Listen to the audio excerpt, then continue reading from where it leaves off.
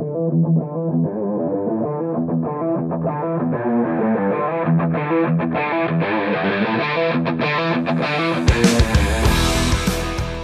to the Automotive Diagnostic Podcast. We're going to explore ways to sharpen our diagnostic skills, find learning resources, and hear from experts in the automotive field. What's up, automotive world? This is the Automotive Diagnostic Podcast. My name is Sean Tipping. I will be your host today. Thank you so much for listening. Today, I have a special guest on that we're going to chat with. His name is Brandon Dills. He's the owner of Jarhead Diagnostics, and we're going to talk all about what he's got going on with his company, going mobile, and I'm really excited to get into the interview, so let's jump right in. Yeah, I just wanted to say thanks for chatting with me today. Thanks for asking anyways. I mean, it was kind of caught me off guard, so. Yeah, well, this is why I did this, so that I could talk to people out there in the field that I probably wouldn't have a chance to meet otherwise, unless maybe at a training event or something like that. Yes, sir. So let's start out. I just want to have you introduce yourself a little bit and just tell everybody a little bit about you. Brandon Dills, I'm Marine Corps veteran, and then after I got out of the Marines, I went into automotive field, and since then, I mean, it's pretty much all I've done. I master certified ASE, master certified Kia, master certified Hyundai. So, and then probably about a year ago, that's whenever I started Jarhead Diagnostics, and now hoping to take that full time here shortly. Yeah. I wanted to, you were saying that working on going mobile with that. That's awesome. Yes, sir. It's a big transition to do that. Yeah, I could tell. Yesterday, actually, I went out and I kind of networked with about 12 different shops, just kind of locally, just to kind of get some fillers out there, and we're going to go from there. Okay. So yeah, I definitely wanted to talk to you about Jarhead Diagnostics, the company that you own. You guys make all kinds of different diagnostic equipment. I was going through the whole list of stuff, and the pulse sensors obviously were one of them. You guys have a WPS case for the yes, sir. transducer, the pico cells, and you got a few other things as well. You tell us. You can just start with a pulse sensor if you want. Just like to hear about. I just talked to Cody recently on his pulse sensor. Is this yes, sir? Pretty much the same type of sensor, operates in the same way? Yeah, I mean, it's going to do pretty much what his does. The way that kind of came about, actually, the way all this came about, it started with the pulse sensor. I bought my Pico about a year and a half ago, and then after I bought the Pico, I bought the Synex first look sensor at the same time. And then I was like, well, I might want to do more than one capture at the same time, so kind of started messing around, and I made my first pulse sensor, and it was like I just posted on one of the Facebook pages like, hey, check out what I just did, just kind of excited about making something, and then got somebody asked me to buy one, and then one went to two went to 10, and it's just kind of spiraled out of control since then. Nice. You make those with what, like a 3D printer, or how do you actually make the housing? The very first probably the bunch that I made at first was PVC piping, and then around December time frame, well, actually around November, December, we bought a 3D printer, and my wife, she kind of stepped up as the CAD designer because she's better at some of that stuff than me, and she with my ideas and her doing the CAD stuff, she designed the first pulse sensor out of 3D, and then I played with that one kind of behind the scenes for about a month, just trying to see if it would hold up, because it is 3D printed, compared to other stuff. And then in January 1st, I think I sold the first 3D printed one. And then I actually just here recently, about a month ago, I redesigned it to kind of give it a little bit better appeal to it. So. Okay. What did you change about it? The type of sensor that I use in it, and then just how the internals of it work, just to kind of give it a little bit better, like voltage scaling. Because my other one, I mean, I compared it to some of the other ones, and the waveforms look really good. Mine always had a lower voltage, and so I figured just try and redesign a little bit to get a higher voltage reading out of it. Yeah, using these sensors, it's actually kind of impressive how much voltage they produce out of Yes, sir. little piezo. First time I saw it, it went off the scale on my scope. I was like, oh, that's actually pretty impressive, the amount of energy one of those things can develop from some vibrations. Yeah, it was actually kind of crazy. This past Tuesday or Wednesday, I had mine. I was checking a wheel bearing. I was using it for the vibrations on the wheel bearing, and I just had it sitting on my roll cart, and I was lifting the lift, and the locks on the lift. Every time it smacked the locks, you could watch on my Pico the voltage jump from 15 feet away. It was crazy. Yeah, incredibly sensitive. The amount of things that we can check with these, it's pretty cool. Yes, sir. You can really get creative with them. Tell me about the WPS case that you have as well. Well, it's about 3 or 4 months ago. I bought a WPS, and as you know, those aren't a cheap thing at all. And No. so I was just trying to put something around it to kind of help out with bumps and everything. And Auto Nerds, they have their little rubber bumpers, but the only way to get those is you have to buy your WPS from Auto Nerds. And so I was just trying to figure out something that other people could buy versus having to buy strictly from Auto Nerds. So that's whenever my wife stepped up again, and through a lot of trial and error of trying to get the measurements down and everything, we got the WPS case. So Awesome. Yeah, it's something like that. Definitely want to protect it, and I'd probably be the one to drop mine. So having a case would be a good idea. Yes, sir.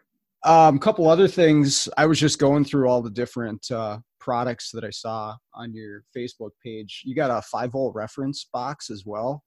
Yeah. Before I got the WPS, this was shortly after I got my Pico.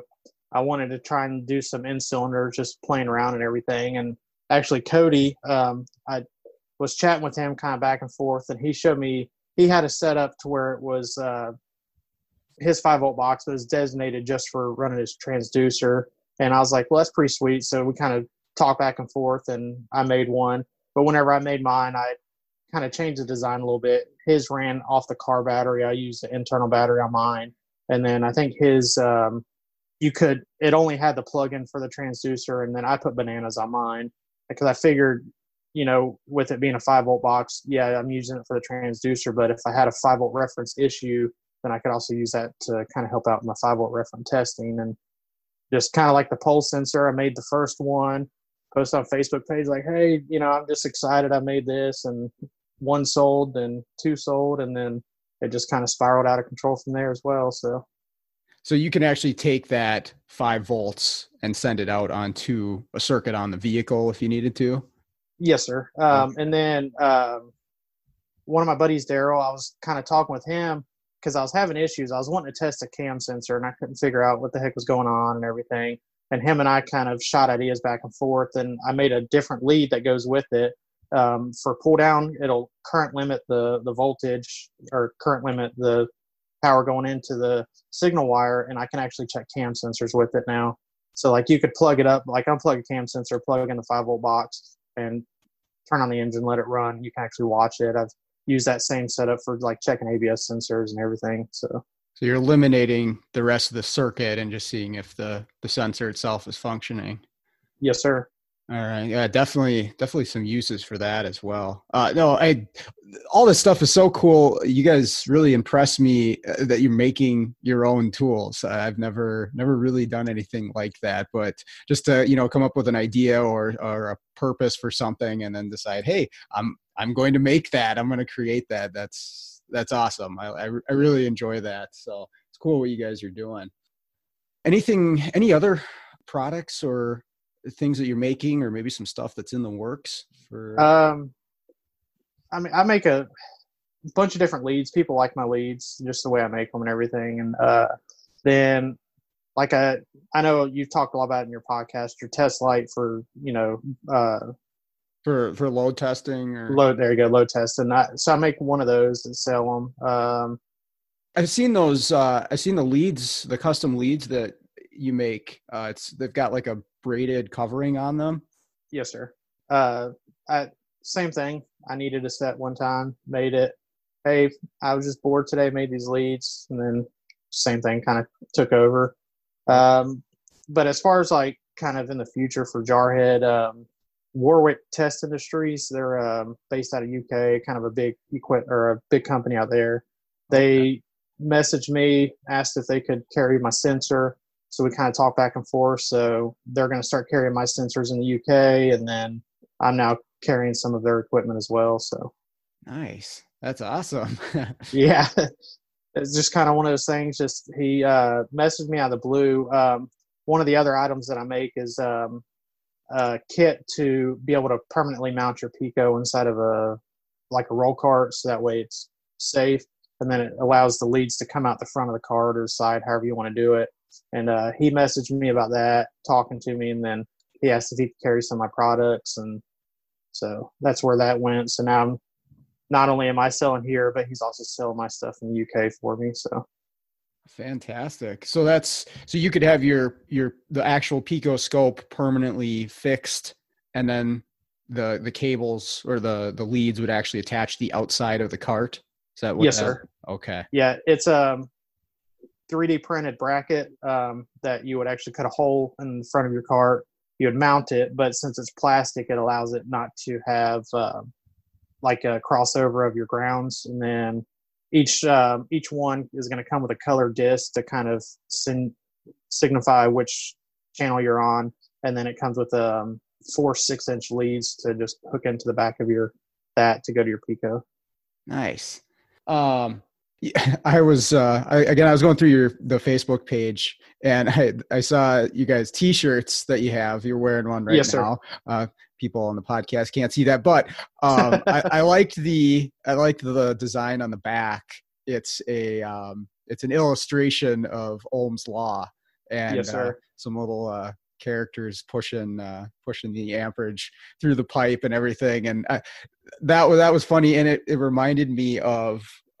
This is a few years back. I was out at a bar with my wife. We were getting some dinner, and I ran to the bathroom, and I'm standing there doing my thing, and typical bar style bathroom, people write all over the stall walls and on the walls with marker. They scratch stuff in, just the graffiti, if you will. And usually it's something offensive, or I don't know, maybe somebody's phone number or something like that. Stuff you'd typically see in that style of a bathroom. And I'm looking, and in the middle of all this, somebody wrote down E equals I times R in marker right above this urinal. And I just started laughing, because I mean, not everybody's going to get why that's there, and why they decided to write that in that stall. I have no idea, but I got a good chuckle out of that. And I like to share that with my students when we're talking about that. If you're ever at this bar, check out the Ohm's law that somebody wrote down above the urinal. So currently, are you working at a Chrysler dealership?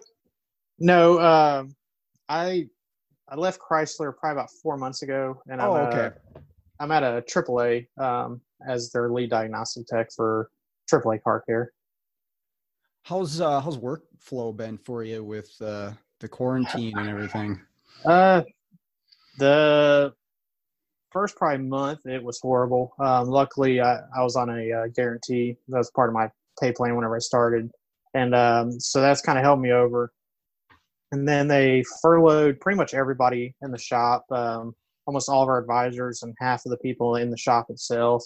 And then after they furloughed everybody, it kind of picked up, just, less people, more work. So, and then about a week ago, it kind of slowed back down, but it's better than what it was, I can tell you that. So, yeah, it's been as a whole starting to ramp up around here. Our stay-at-home order is lifted tomorrow, actually, and so I got to imagine it'll get better from here on out. But yeah, it was rough there for a little while as far as the workflow goes. And yeah, it's a similar scenario I saw at a lot of shops where they'd lay off techs or upfront people or whatever, and then they actually kind of got slammed because they didn't have enough people to do the work that was coming in. It's such a strange strange time. But that's good Yes, to hear sir. you're on a guarantee. That's nice that they're taking care of their employees that way. Oh yeah. Actually, I mean, as a company as a whole, like my pay plan had a guarantee from the get go whenever I started, but whenever North Carolina shut down, I guess end of March, they AAA came forward as far as the AAA Carolinas, and they put everybody in a guarantee. Every single tech had a guarantee. It was 90% of whatever their pay was for the previous 9 month or previous quarter, 90 days. They put them at a 90% guarantee on that. So, Wow. Yeah, that's definitely definitely not the case for all the shops out there. Yeah, I wanted to talk to you going mobile. You were talking about doing that as well. And like I mentioned before, yeah, big transition. What what's your target audience? Are you just hitting up other shops? Are you going for body shops? Trying to tackle anything, staying on domestic side, European? What's your approach with that up front? um, I'm kind of in the mindset of whenever you're first trying to get your name out there, trying not to turn down anything. So, I don't know if I'm going to go a whole lot towards body shop just because I don't have ADOS equipment, and I know how places are. They'll call you and be like, "Hey, can you do this?" Well, no, I can't do it, and then they'll never call you back because you couldn't do the one job. So, um, eventually, I'd like to go in a body shop once I kind of get my name out there, money coming in, get some ADOS equipment. But right now, it's mostly just different shops. We got about 4 different chain shops between, like Firestone, Precision Tune, all that. I went and talked to a bunch of those, bunch of independent shops, just kind of put my name out there. We'll see how it goes. Yeah, I think that's a lot of the time the toughest part is getting your foot in the door. I mean, obviously the cars can be difficult too, but once you're in there and you show them what you can do, or you help them out in some way, most of the time, yeah, they're going to keep calling you, and they're happy to see you. I'd say 90% of the time. There's an occasional where the technicians in the shop might not be so happy that you're in there, doing their job, but a lot of the time, honestly, these techs, and especially the shop managers, shop owners, are happy to see you, and they just here's the car, figure it out for me so we can keep making money. So once you're established, you got a good rapport with those shops. It's really fun. I love it. I love going in and working through these problems. You see really interesting stuff. I think that's the coolest part about it. And people like me and you, that's why I'm doing this. I want to see those challenges. I want to see the interesting things that maybe I wouldn't just working, every day in a normal shop. Yeah, that was kind of a big change in my career. Whenever I got in the Marines, my first automotive job was at Firestone. I was there for about a year, and then left Firestone and went to Dealership Life, and I was at Toyota for about a year and a half, about 6 years with Kia and Hyundai mixed together, and then I was only at Chrysler for a couple months. It just Chrysler really wasn't my thing at a dealership level, anyways. But after I left Kia and Hyundai, I went independent, and I was independent for about a year and a half, and that was the change of pace I needed because just dealership life kind of sucks after a while and repetitive. Pattern failures, why are you diagnosing that? You already know what it needs. And just so the independent life kind of helped out a lot with that. And there's a right place for everybody. Some techs really love that the dealer life, and then other people don't. And yeah, I actually did a small stint with Toyota as well. And yeah, it was very boring, very monotonous, kind of the same thing every day. And the independent side of things, even just at a shop, being a tech, you get to see something a little different every day. It's never exactly the same thing. Sure, there's still pattern failures and stuff, but you get to mix it up. And again, it's everybody's got their own ideas of what a great job is, but that's what I like. I like something a little bit different every day.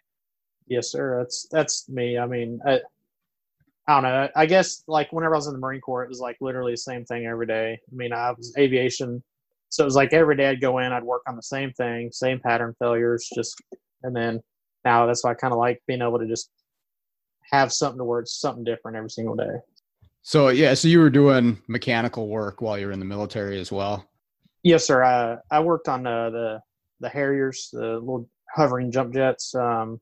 Did 3 deployments in the Marine Corps, and then with them, my specialty was ejection seats. I worked on the ejection seats, canopy systems, and then cabin cooling, defog, and equipment cooling for like all the avionics equipment. So I've been kind of turning wrenches for way too long now. Well, that's really cool. And hey, I just want to thank you for your service too. I got a big respect for all military members. It's really impressive serving your country like that. So thank you for that. It was my pleasure. I mean, it's something I wanted to do ever since I was a little kid. So it is what it is. All right. And explains the name of your company too. Yes, sir. So if there's anybody out there that's interested in any of your products, how can they find you or contact you if they wanted to buy one of these pulse sensors or cases or custom leads? Right now, I'd say 90% of my stuff is coming off of Facebook. Do a little bit off of Instagram. If they're in the UK, you can contact Warwick Industries and they'll be able to help you out as well. But right now, mostly 90% of it's coming off Facebook. So find my Facebook page at Jarhead Diagnostics and I'll be able to help you out. Cool. And I'll put a link to that in the show notes as well for anybody that wants to check that out and see what they've got. So any recent vehicles, case studies, anything really interesting or something that comes to mind that you've worked on recently worth noting? I got 2 kind of, I guess, funny ones. One of them was a Chevy Express 3500. The headlights would constantly flash, and after messing around with it and everything, kind of find out the daytime running light module was just constantly flashing the ground instead of saying steady ground. And then I had I think it was an older Avalon. It was it would constantly activate all the relays on the panel under the hood, just constantly. You'd hear them click on off, no matter what was going on, engine off. And come to find out, the PCM had been set in water and just wreaked havoc. So I could use my test light and bypass everything and get everything go away. And that ended up needing a PCM for that. So. Okay. Was it full of the green crusties or? Oh yeah. I picked it as I went to pick, because it was one of the ones where the PCM was under the carpet on the passenger floorboard. As soon as I picked it up, the carpet was soaking wet. I mean, it was. And then another one of their complaints was their sunroof is leaking. So you kind of. Yeah. Put 2 and 2 together. That'll do it. Yeah, I tell you, this was water intrusions. Once you spot it, you know what's going on. But man, that causes some weird issues on a lot of vehicles. Yeah, it makes you. Sometimes you'll chase your tail. So. Yeah, before you realize that that's what's going on. Maybe if it had dried up or whatever, but. Yeah, it just messes everything up on a car, especially with control. When you get control modules involved, sitting in water is going to be trouble. Yes, sir. Do you have any recommendations for anybody that's listening? Now, this could be a tool of some sort. This could be a resource or maybe training, anything like that. I like to ask anybody that comes on the podcast just to share any recommendation they might have for somebody that's listening, because I want to provide as many resources for people as possible. I'm a firm believer the best tool that you have is in between both your ears. So any type of training that you can get, even if it's YouTube, like Super Mario Diagnostics, or PJ with Voltage Drop, Cody with Cody's Auto Diagnostics, or Trained by Techs are really good as well. If you can't afford to go to any actual training, or even if, I know for us, like O'Reilly's here, they usually have some pretty good training. Just get into any type of training that you can. That's going to be the best source of anything you can help out with your career. Yeah, and Trained by Techs has a calendar up for all of the webinars that have been going on recently. You checked out any of the the free webinars? It seems like every single day there's one to watch. Yeah, I went off of WorldPAC. I did their pulse width modulating class the other night. It was like a week ago or so, and then I did the WorldPAC as well when Bernie did his in-cylinder pressure transducer class. So. Yeah, you gotta watch that one a couple times to catch all the knowledge that he drops when you're listening to Bernie. He kind of starts out slow and basic, and then all of a sudden there's just things flying at you. You're like, okay, hold on, I gotta rewind that. Well, listen to him say that again. It's funny because I went to ASTE last year, which is in North Carolina. It's a big training event, and they had Bernie there for his pressure transducer class, and the class was like 3.5 to 4 hours long, and he told us at the very beginning, he was like, this class is not a 3 to 4 hour class. He's like, if you guys want to stay through your lunch, stay. But yeah, the amount that comes out of his mouth, it's insane what one person knows. Yeah, some of the videos I'll watch on YouTube, like 1.5 speed. Sometimes I'm just like, all right, I'll pick this up a little bit and try to stick with it. And there's no way I could do that with his videos. No. Maybe slow it down. Maybe I should try that. That would be helpful. Yeah, for his age, he's getting it. So yeah, definitely. Okay, awesome. Well, yeah, just want to say, hey, thanks again for coming on. I really appreciate it. Yes, sir. I just wanted to throw one thing out there. The offer that I gave you for those pulse sensors for your school, I'd like to put that out there. If any instructor, as far as like a post-secondary school, if they want to try and get some pulse sensors for their training, please feel free to message me, and I'll try and get you set up with at least a few, so that way their students can learn as well. So, yeah, that was very generous of you. So, yeah. Most of you probably know, listening, I'm an instructor for a local community college for the automotive program, and Brandon offered to donate some sensors for us to use, some of the pulse sensors, so that we can build that into our curriculum. And we do some scope work with the second year students, so that'd be a great addition. So yeah, thank you for that. That's huge. Showing these students the stuff that's out there, stuff that can be used, because otherwise they might not be exposed to that, unless they seek out the training. But I know I went a long time before I knew any of this stuff existed. So if we can at least show them what's out there in school, it'll make a big difference. Maybe they won't use it right away.